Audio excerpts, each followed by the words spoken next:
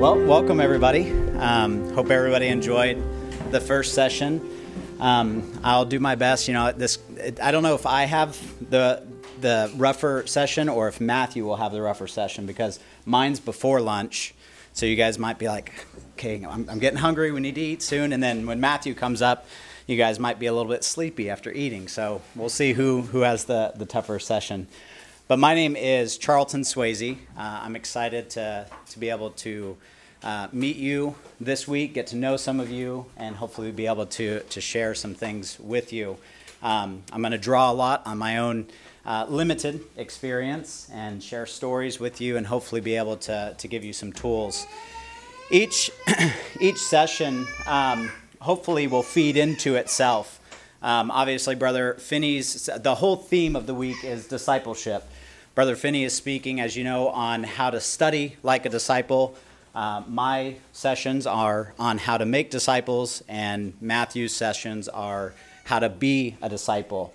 And those are all very interconnected with each other. And so hopefully we can all have a better vision and a better idea of how proactive steps we can take in our own spiritual journey and our faith walk to be effective for Christ and His kingdom.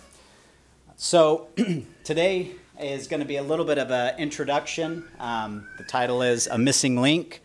And I want to begin with Revelation chapter 12, 10 through 11 says, I heard a loud voice saying in heaven, now is come salvation and strength and the kingdom of our God and the power of His Christ. For the accuser of the brethren is cast down, which accused them before our God day and night. And they overcame him by the blood of the Lamb and by the word of their testimony, and they loved not their lives unto the death.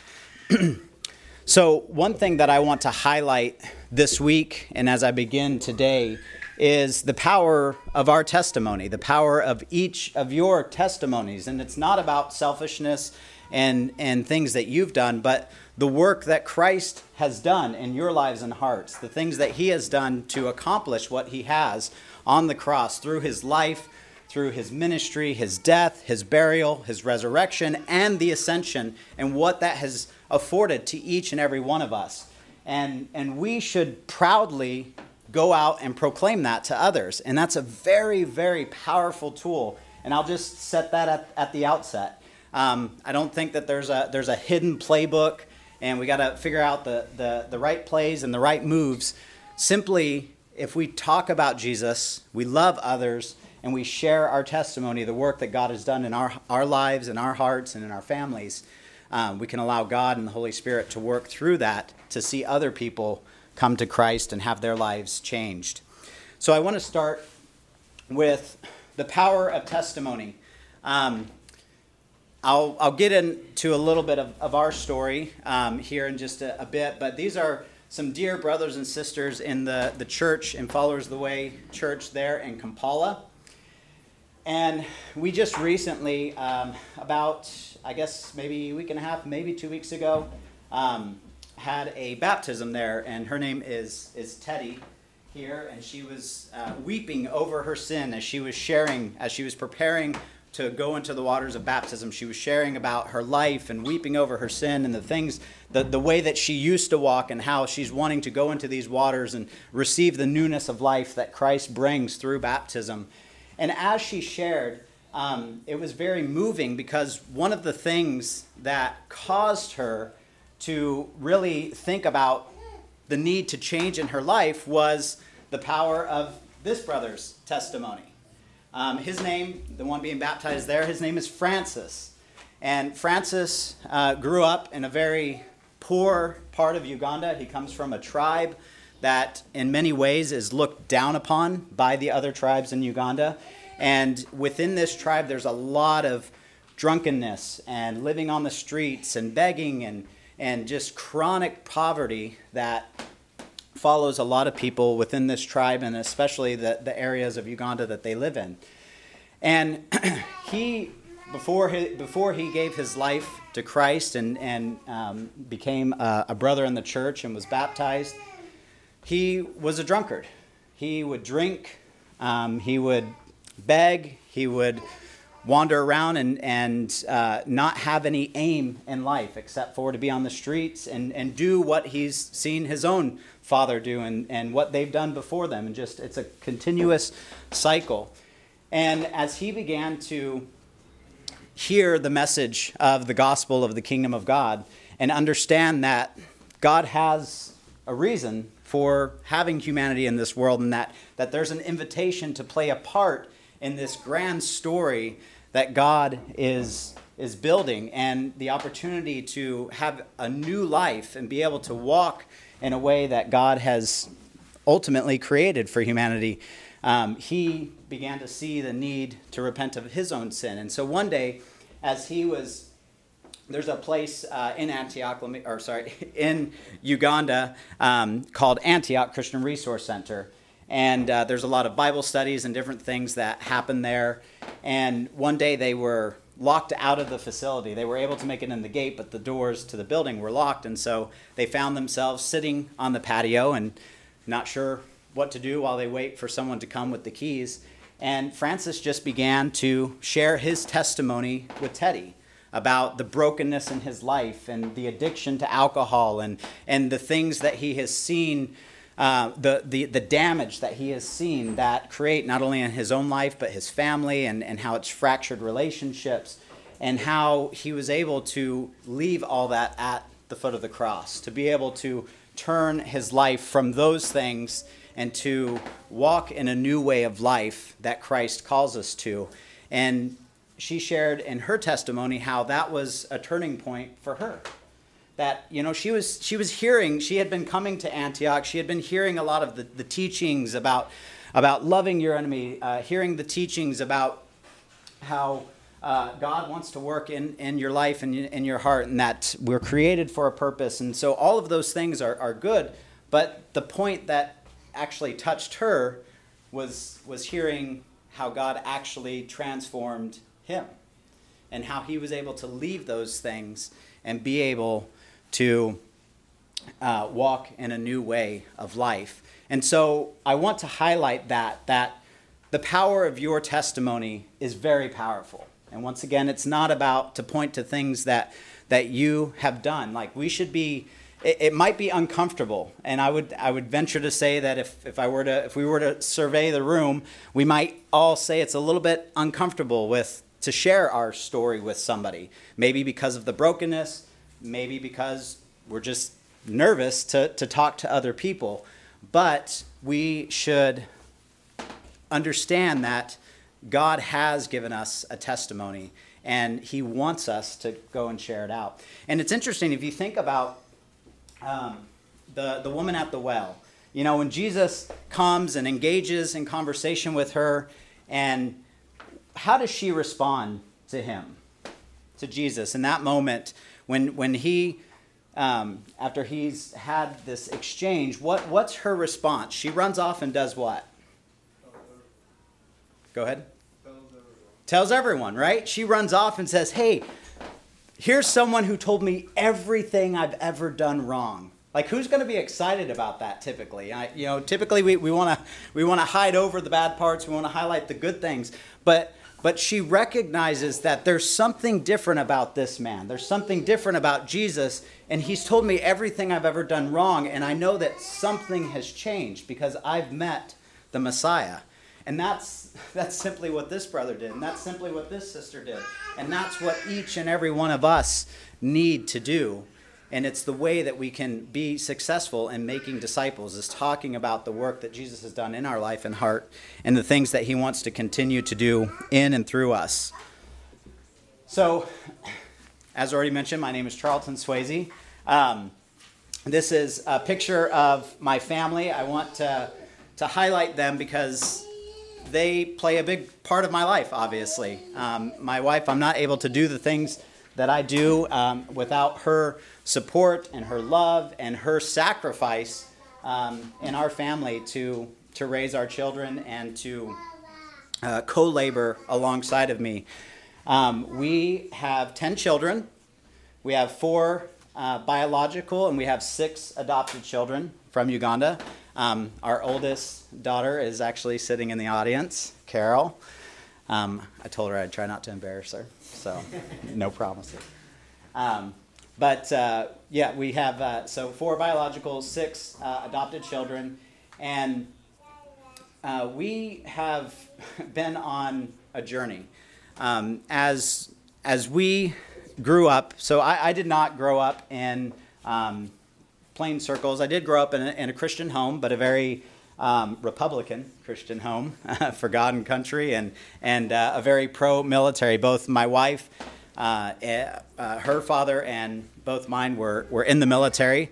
Her dad flew helicopters. My dad jumped out of helicopters, and so my brother was in the military, and so that would have been the realm that I grew up in. Somewhat committed to.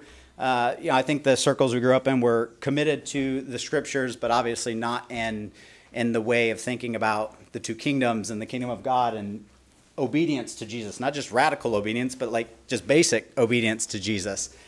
And so as we got older, after my wife and I got married back in 2008, we were attending just a general, typical evangelical church. And at some point, God turned our world upside down. I mean, literally. We read the book, but he literally turned our world upside down. The Kingdom That Turned the World Upside Down was a book that was very instrumental early on as we started to wrestle with some of these things. And we started to look at at least the Christianity that we were surrounded by, that we were participating in and surrounded by. And it just didn't seem to connect with the things that we were reading from the scriptures. I mean, I grew up going to church, and I knew the Bible stories, and I had read a fair amount of the Bible, but all of a sudden it felt like something had changed. Like I started reading the scriptures for the first time and actually seeing there's a difference here. Like when you look at the apostles, not just the early church, but just look at like the early disciples that are following Jesus, they seem to take him at his word. And they just simply obey and take one step at a time. And so that's what my wife and I started to do. We said, okay, we don't know what to do or where this is going to lead us, but we're just going to put one foot in front of the other and take one step at a time. And I think that's what discipleship is. It's movement forward, and it's one step at a time. And sometimes we can get hung up in wanting to either know what the destination is or to understand the destination, but many times it's just in that moment, what is that step that I need to take right here, right now, that's going to move me closer to Christ and his kingdom? So I'm going to fast forward in our testimony a little bit. 2011, I took my first trip to Uganda. This was as a result of 1, our world being turned upside down, 2, wanting to get outside of ourselves and what I was used to and what I knew. And so I just randomly signed up, found online, searched, go on a mission trip, found a random group that was going, and took a trip in 2011 to Uganda. And it was a life-changing trip for sure. Had no idea what the future was going to hold, and that our family would eventually move there and begin planting a church. None of that was in sight. It was just that process of, okay, I'm just going to take one step at a time. And so when I went to Uganda back in 2011, I was struck by a lot of things. I was struck by the poverty. It's a very different place than America. And if you've never traveled internationally outside of the U.S. or Canada, it's a very different world in most of the developing world. So I would encourage you, if you have an opportunity at some point to go somewhere in the developing world, take the opportunity and see what God can do with that trip as you yield yourself to that. So in that trip there was the group that I was with. I knew that I wasn't fully doctrinally aligned. I don't even know that I knew if I was internally doctrinally aligned at that point yet. But I knew what I was against, right? Like I knew the things that I was against. And I think that there's probably some of us that can understand that. Like a lot of times we know what we're against, but we don't know what we're for. And I'm hoping this week to highlight the things that we need to be for as opposed to the things that we need to be against. There are things we do need to take stands against things sometimes. Brother Nate actually in his devotion yesterday shared from Revelation briefly. He was sharing about the church in Ephesus, and it talks about them leaving their first love. And when you actually read that account, it says that they're against the doctrine of the Nicolaitans, of which I also hate. And so it's a good thing.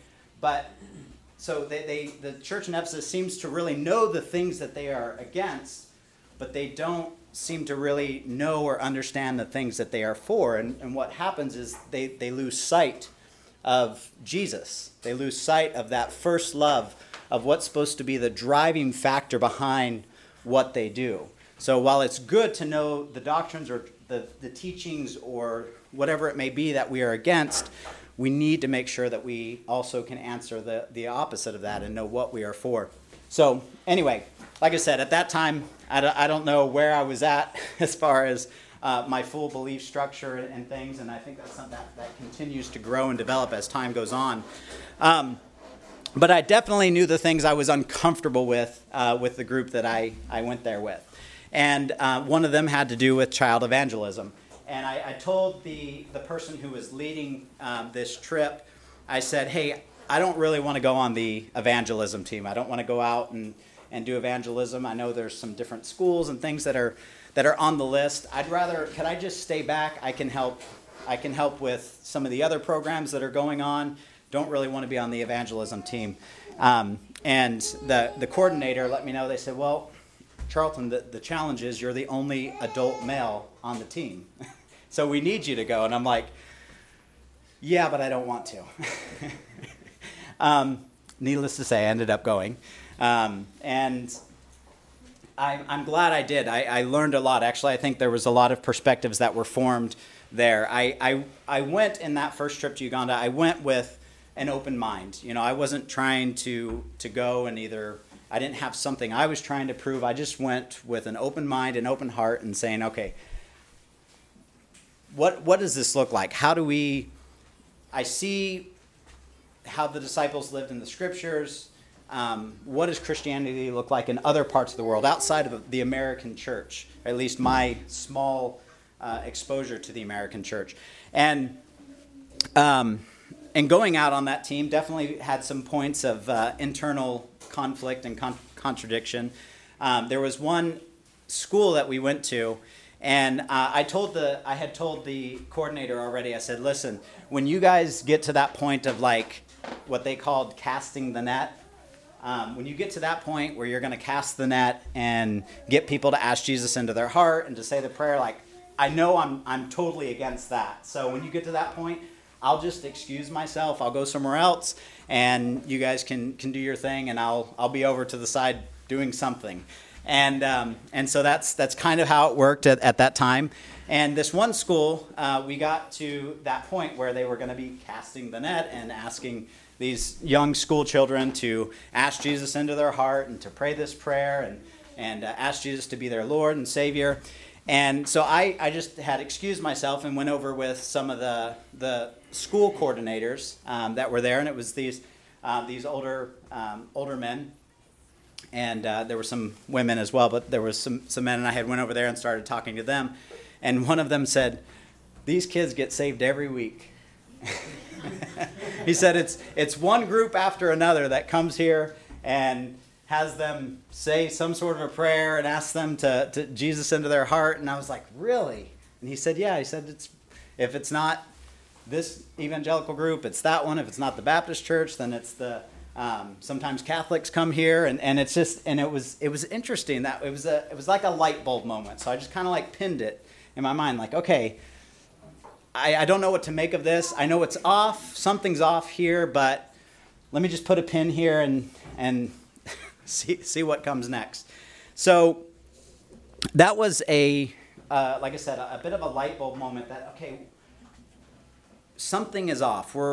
okay, we're doing, the American church at this point, I'm thinking, okay, we're doing something, but are we doing what we're actually called to do? And then there was another event that was very vivid, and that played a very key role also at that time in my mind. And we went to this particular place in Uganda. It actually is over in Entebbe, which I don't know how many of you know Uganda, but Entebbe is where the airport is. It's on Lake Victoria, which is one of the largest lakes in the world.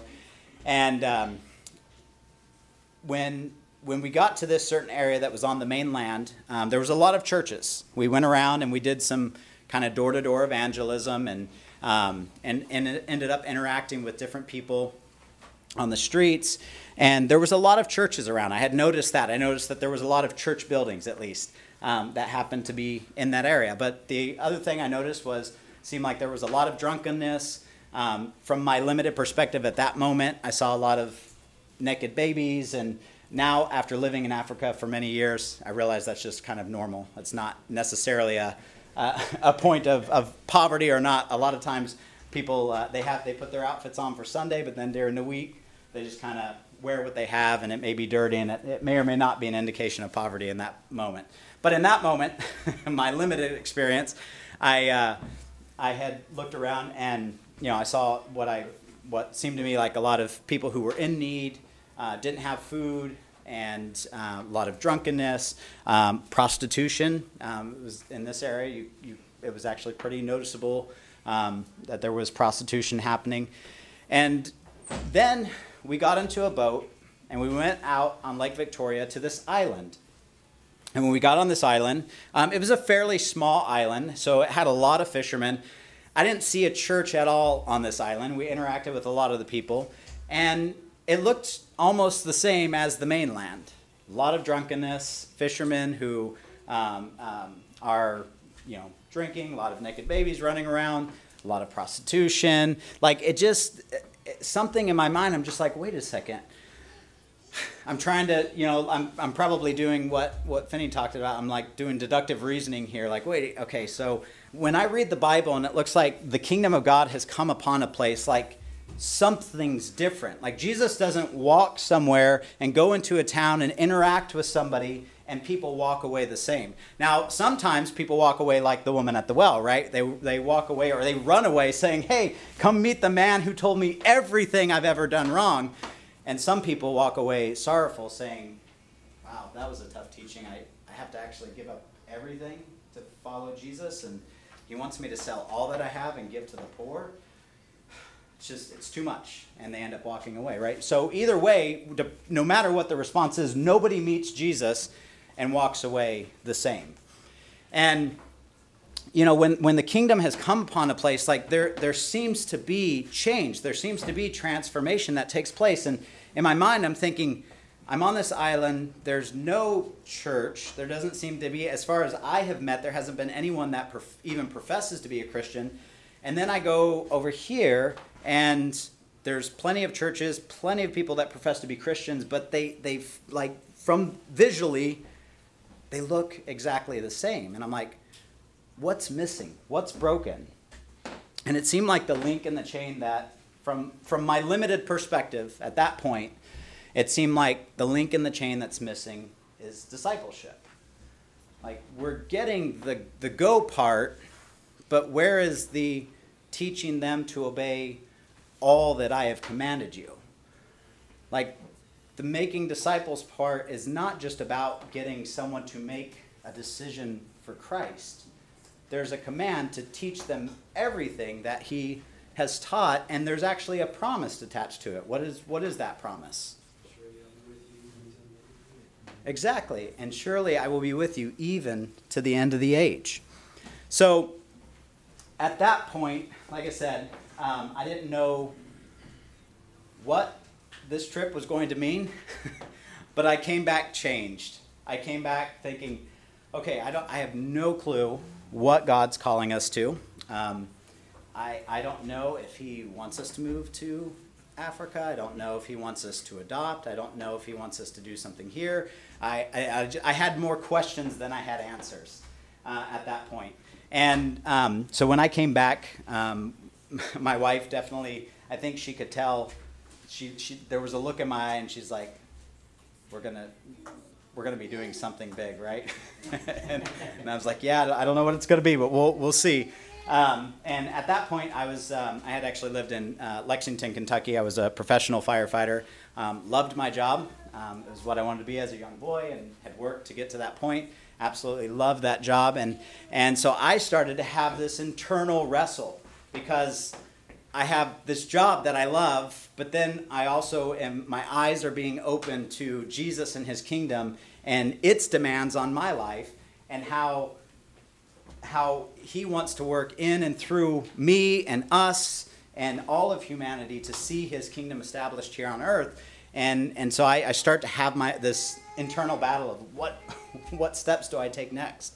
And so one morning I was driving. It was my shift day, and so I was driving in, and I took that opportunity. It was early in the morning, so I took that opportunity as I was driving just to kind of have a talk with God. And as I was praying, just asking him to clarify what steps he wants us to take. Open doors, close others, help me to know and understand. I had this internal struggle of the verse that kept going through my mind is, if you seek to save your life, you're going to lose it. You seek to save your life, you're going to lose it. Because every time that I was thinking like, okay, I think God maybe wants us to give up my job and to look at possibly doing something either here or doing something somewhere else, or maybe moving to Africa. I didn't have clarity at that point, but I felt like that's what was being impressed upon me at that time. And as I was praying that, I kept getting that. If you seek to save your life, you're going to lose it. But then I would quickly be like, right, but like the benefits are really good. Like the insurance is great. I love the job. I mean, the fire department, it's like a brotherhood. Like, I mean, there's all these pros that I'm like sifting through in my mind. And then as I go through maybe a list of a few of them, if you seek to save your life, you're going to lose it. Then I'd go through the next list of pros. Like, I wasn't finding the cons, for sure. There's cons as well. But as I was doing that, I finally just came to this point of just total surrender. I said, okay, I don't know what you're calling us to. I don't know what steps you want us to take, but I need faith to take a step out of the boat and onto the water. So give me that faith. Give me the faith to step out of the boat and onto the water, because I don't know what you're calling us to. If you're asking me to give up the fire department and to move somewhere, we'll do it. Open doors, help to make it clear so that I know that it's you and not just my own mind thinking of things that I want to do.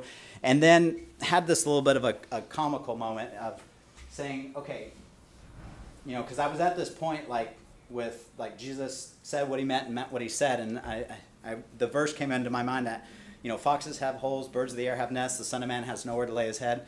And at that point, my wife and I, we had only had our youngest child, which was biologically youngest child, which at that point was Ava, and she was just this tiny, tiny, tiny little infant. And so I was thinking, oh boy, how's that going to work for Ava and Natasha? And so I said, okay, I know that scripture says foxes have holes, birds of the air have nests, the Son of Man has nowhere to lay his head. I said, for me, that's fine. I'll sleep out in the bush, give me some rocks, like I'll make do. I said, but at least for Ava and Natasha, somehow, if there could be housing involved, in my limited thinking in that moment, I'm like, somehow if there could be housing involved, that would be great. And just open doors and make it clear. So later that day, so I have that tremendous time with God in the morning. Later that day, I get a phone call. And it takes me a moment because I had only, the gentleman who called me, I'd only met him a couple of times at that point, and so it took me a moment to connect the dots of who I was talking to. And just randomly, he says, hey, I want to let you know that our family, we've been praying for you guys, and if you feel like God's asking you to move to Uganda, or sorry, not to Uganda, just to move to Africa, there's a house there for you, and you guys can go and serve the kingdom of God. And I'm like, I'm looking at my phone. It wasn't this phone, obviously, but looking at it going, can I call you back? And I called Natasha. I'm like, okay, you're never going to believe this. And I go through the story, and I tell her, and that begins that's what launches us then on this journey to begin to disentangle ourselves from the things of this world. And when we were living at that time in Kentucky, and began that process of us moving to Africa. It was a bit of a long process to get to that point. I mean, you don't realize how much stuff you accumulate over time. I remember having garage sales. I remember at some point thinking, man, maybe instead of selling the stuff, maybe we should just like we should pay people to take it, because it's not going quick enough. So eventually we end up moving in 2014 to Kenya, and then 2015 we began the church plant there in Uganda. I want to look now at Judges chapter 2, verses 1 through 15. If you have your Bibles, you go ahead and pull them. And I want to look at that passage and make some application.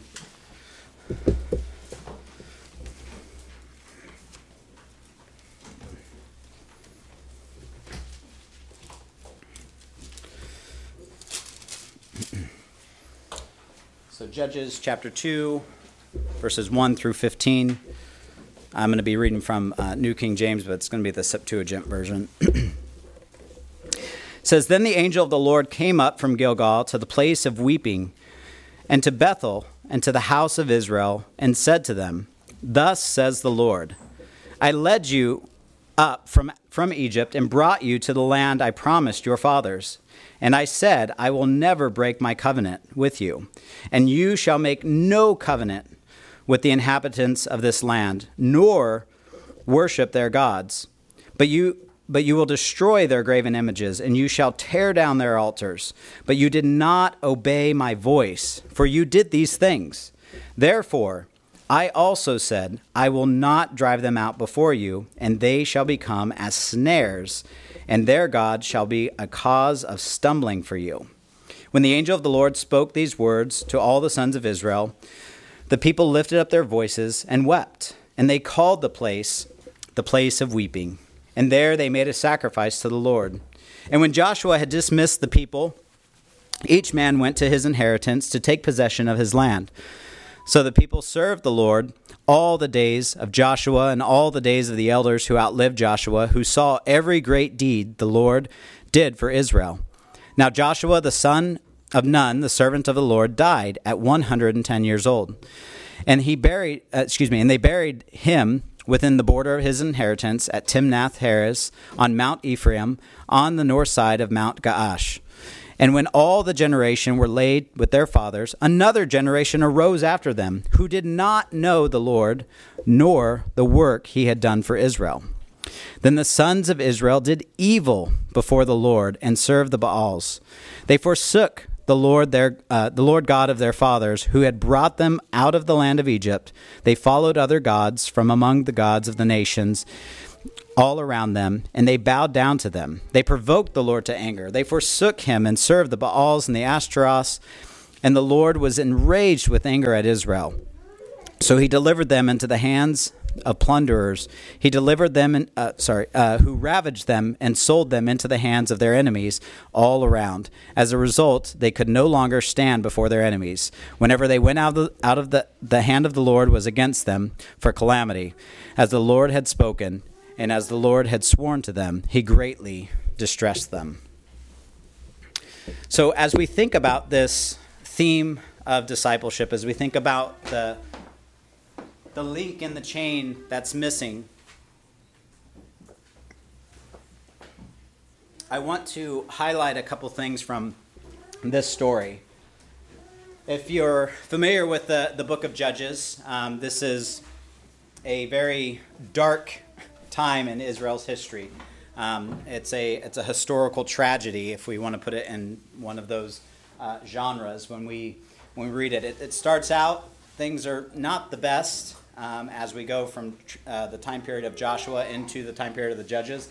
And the book just gets worse and worse and worse. It goes from bad to worse very quickly, and just when it seems like it can't get any worse, somehow it does. I think it's obviously a generalization, but I think it's a decent one for the book of Judges. But here at the beginning, it's a reminder of how they were delivered and brought into God's promise. Once again, it's a reminder of the testimony of what God has done among his people. And what does this cause? It causes them, well, one, they didn't obey God's voice. They served other gods. They didn't go in. It was an incomplete conquest as they go into the promised land. So they don't fully evict the inhabitants of the land. And because of their disobedience, now their neighbors are going to become snares and a point of stumbling for them as a people. And the people begin to weep over their sin. They recognize, we have disobeyed. We haven't listened to the voice of Yahweh. And they weep over their sin. And it says here, at least indicates to whatever degree that they served Yahweh, at least during the days of Joshua and some of the elders after him. But then what happens? It says that a new generation rises up. And what does it say about that generation? Go ahead. They did not know the words of God and what he had done. Yeah, so a new generation rises up and they don't know God. They don't know the things that he's done. The testimony of God among his people has been lost. And so this new generation rises up and they don't know Yahweh. They don't know the testimony. They don't know the stories. And so they do what is evil in the eyes of the Lord.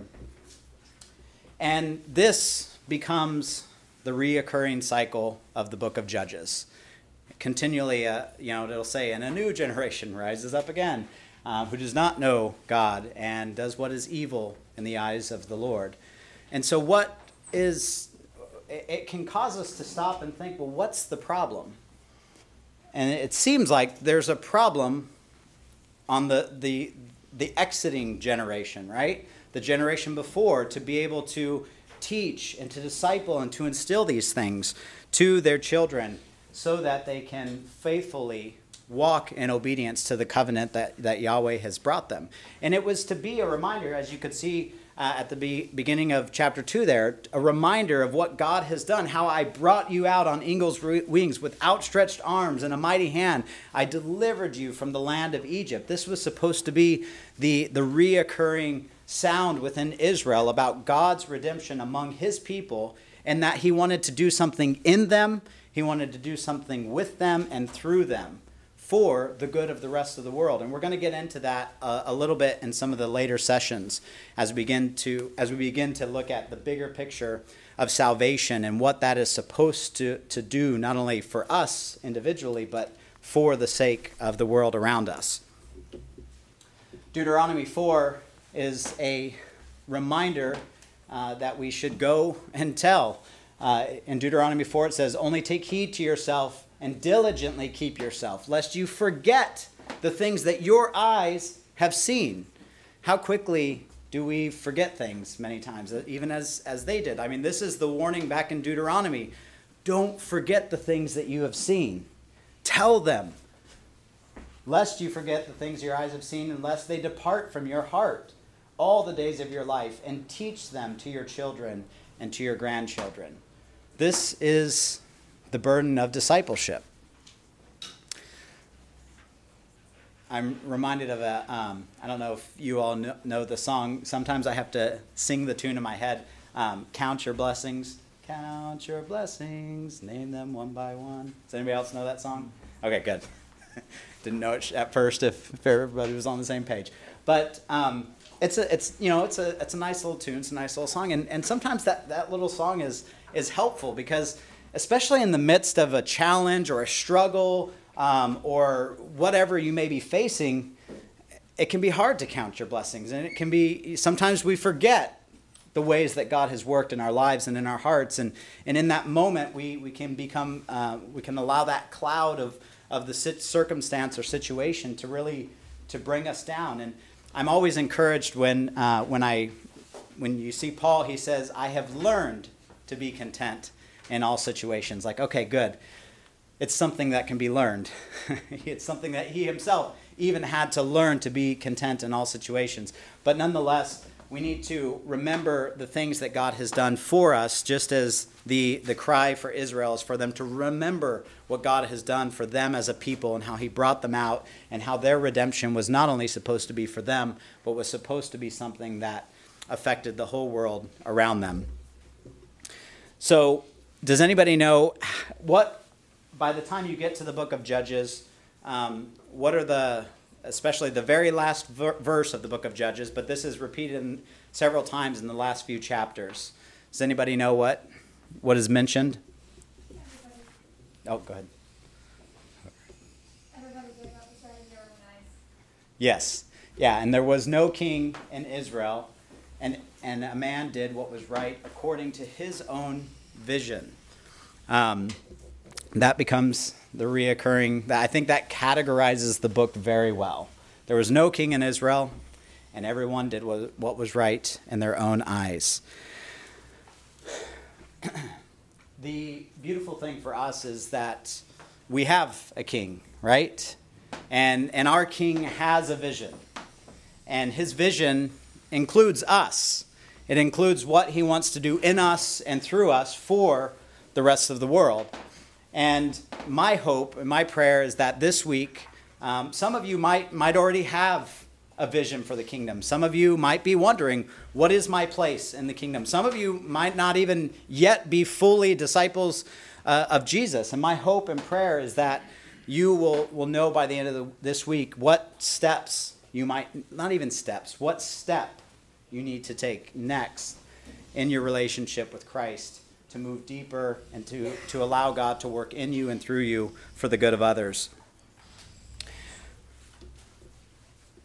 There's a story about three builders. I'm not sure. Some of you might be familiar with this story. It's one that's very powerful to me. I reflect on it quite often.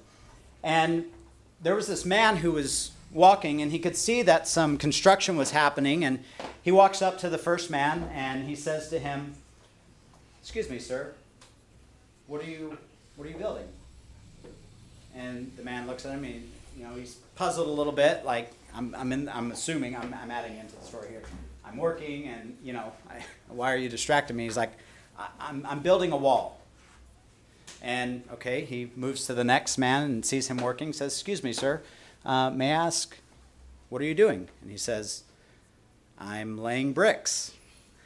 And he moves on and he finds the third man and he asks him, "Sir, what are you doing?" And the man steps back and he goes, "I'm building a cathedral."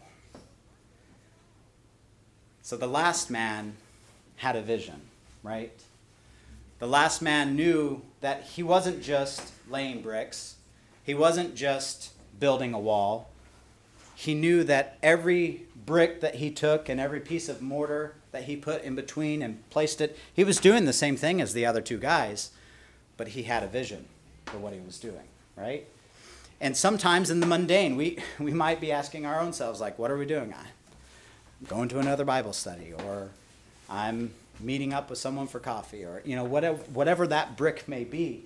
But we need to keep in sight the bigger picture that's at play. That God has called us into a kingdom, and he's invited us to be participants in bringing new creation here on earth. The importance of questions. I'm not sure how it is for some of you. My family and I lived in East Africa for almost 8 years. And I found that in that culture, or at least the limited pieces of culture that I was a part of, that asking questions was actually a negative thing. Asking questions means rebellion. We don't ask questions. If your teacher or your parent or your pastor or whoever it may be that's in front of you, if you ask them a question, why are you asking the question? This is just what we do. This is just how it is. This is just the answer. And even their approach to academics and school is very much a rote memorization. It's not about understanding the answers and how to get to them. It's just about knowing the right answer. And that's not Jesus. It's interesting. If you look in Mark chapter 4, Jesus gives the parable of the sower. And after this, it says that his disciples came to him alone, and they said, Master, why do you speak to them in parables? And they're wanting clarity. And he says, to you it has been given to know the mysteries of the kingdom of God. And then he goes in and he explains the parable. Now, what does he mean by that? Does he mean that all of a sudden they were going to have some sort of supernatural access that's going to tell them all the mysteries of the kingdom and all the parables and all the understanding? No, it's because they came to Jesus and they asked for clarification. They came to him alone and said, Master, what does this mean? I'm going to tell you what it means. To you it's been granted to have the mystery of the kingdom. So we need to recognize not only the power of our testimony, but we need to recognize the importance of asking questions. Brother Finney's first session this morning was all about asking questions, about coming to the scriptures. And in our asking questions, it should stem from a sincere desire to want to know. So our question should come from a sincere desire to want to know. And I believe God blesses that. And sometimes we may come with our doubts and our concerns. Someone had mentioned earlier during Brother Finney's session that, sometimes it can seem like, the Bible is I'm paraphrasing, but can seem like it's a little bit big and it can be overwhelming.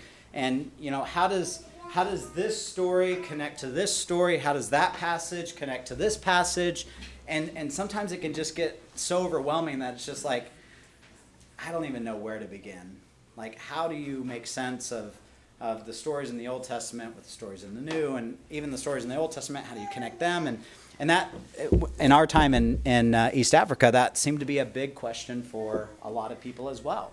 It was hard for them, and when we would do classes, we would encourage people, like, if you don't walk away from this class with not having questions, then we're doing something wrong. Like, I encourage questions. I think questions are the way that we discover things. God created us as these curious creatures, and now that curiosity can be used for destruction. It can go in the wrong direction, and many people in the broken world around us have gone in that way. But questions can also lead us to discover who God is and what he wants out of our lives. So I'm going to ask you all a few questions here. And can anybody tell me what this is a picture of? And why does it matter?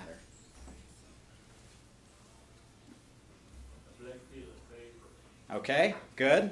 A blank piece of paper. Maybe it is, maybe it isn't.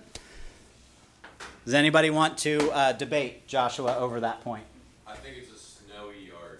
A snowy yard, okay. We've got a blank piece of paper, a snowy yard. All right, what? Any other interpretations happening here? First heard the white wall. A white wall? Okay, a white wall. The sky. The sky, okay. Go. Is that your thought too? The sky? Okay, we got two for sky.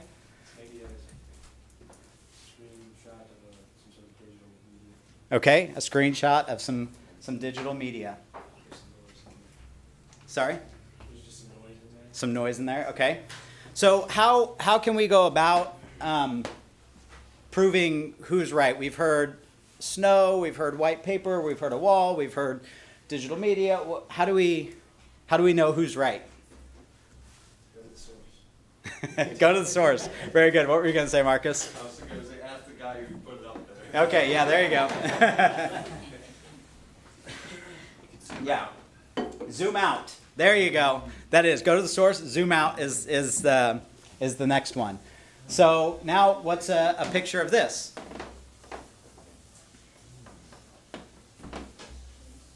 Brush. Okay, brush. Broken rice? Ice. Oh, ice. Okay, broken ice. Last picture zoomed out. The, the last picture zoomed out? Could be, yeah, because I could have, it could have been zoomed in on a speck. Okay. Any other thoughts? Go ahead. Is it another part of the same picture? Another part of the same picture? Maybe. Maybe it is. Maybe it isn't. We don't know, right? Do we have enough data points to be able to make some clear interpretations and some application based off of it? No, we don't, right? Okay. Now, what if we zoom out of the first picture? What is it now? Looks like a sky. Okay, great. And so if we zoom out on the next one, hey, we've got some grass. Okay, so now we at least know that the first two pictures, the first time, I think if we went around the room, everybody would say sky and grass, right? How many different ideas or interpretations do we have in the first two slides? Quite a few, right? Definitely more than two. And so now we're starting to see, okay, we're zoomed out, we can see a little bit of the picture, but maybe, like Dom's saying, maybe this is part of one picture, maybe it's not. How does the sky relate to the grass? We know how the sky relates to the grass, at least in general, right? But maybe not in specific. So we need to be able to zoom out to see the whole picture. And once we've zoomed out and asked the right questions, and we can glance at the whole picture, what does that give us a better ability to do? To understand the relationship between each of the individual pictures, right? And that's how approaching the scriptures is. We need to make sure that we understand the grand picture, the big story that's at play. And when we understand that, we can better understand and interpret the pieces and how they relate to our life. Does that make sense? Okay.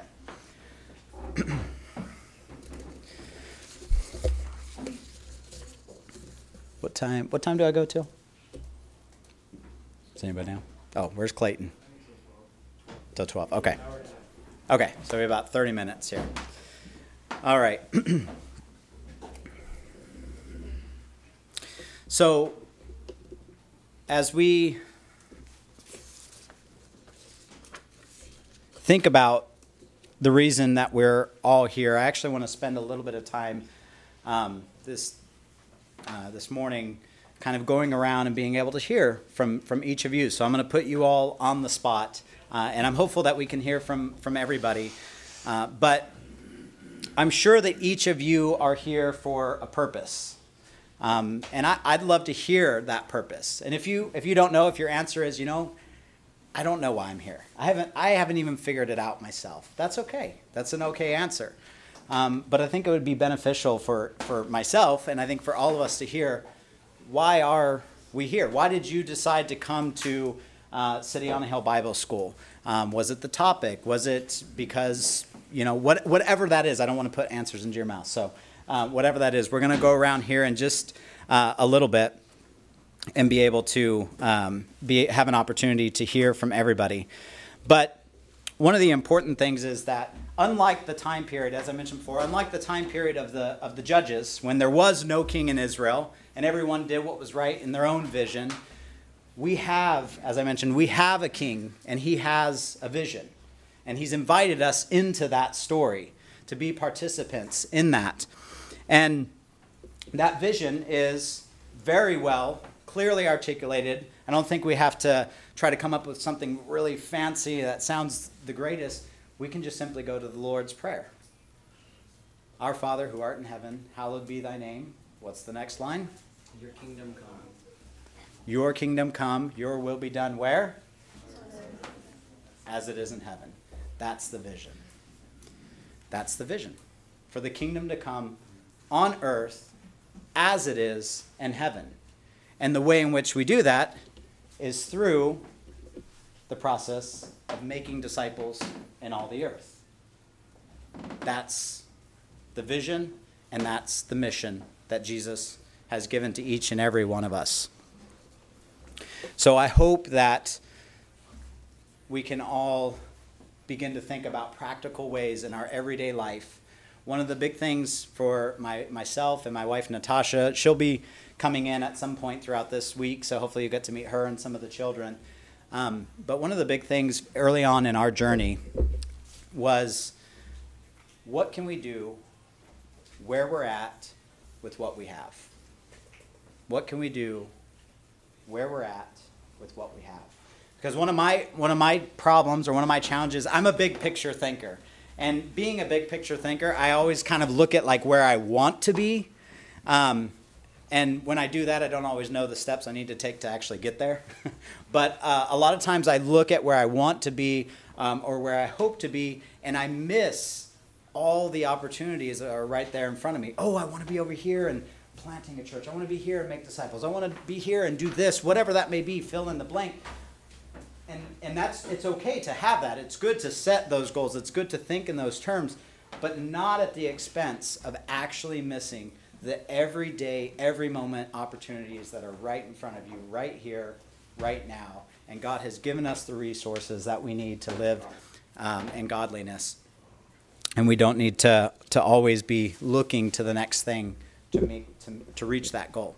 So we're going to ask why.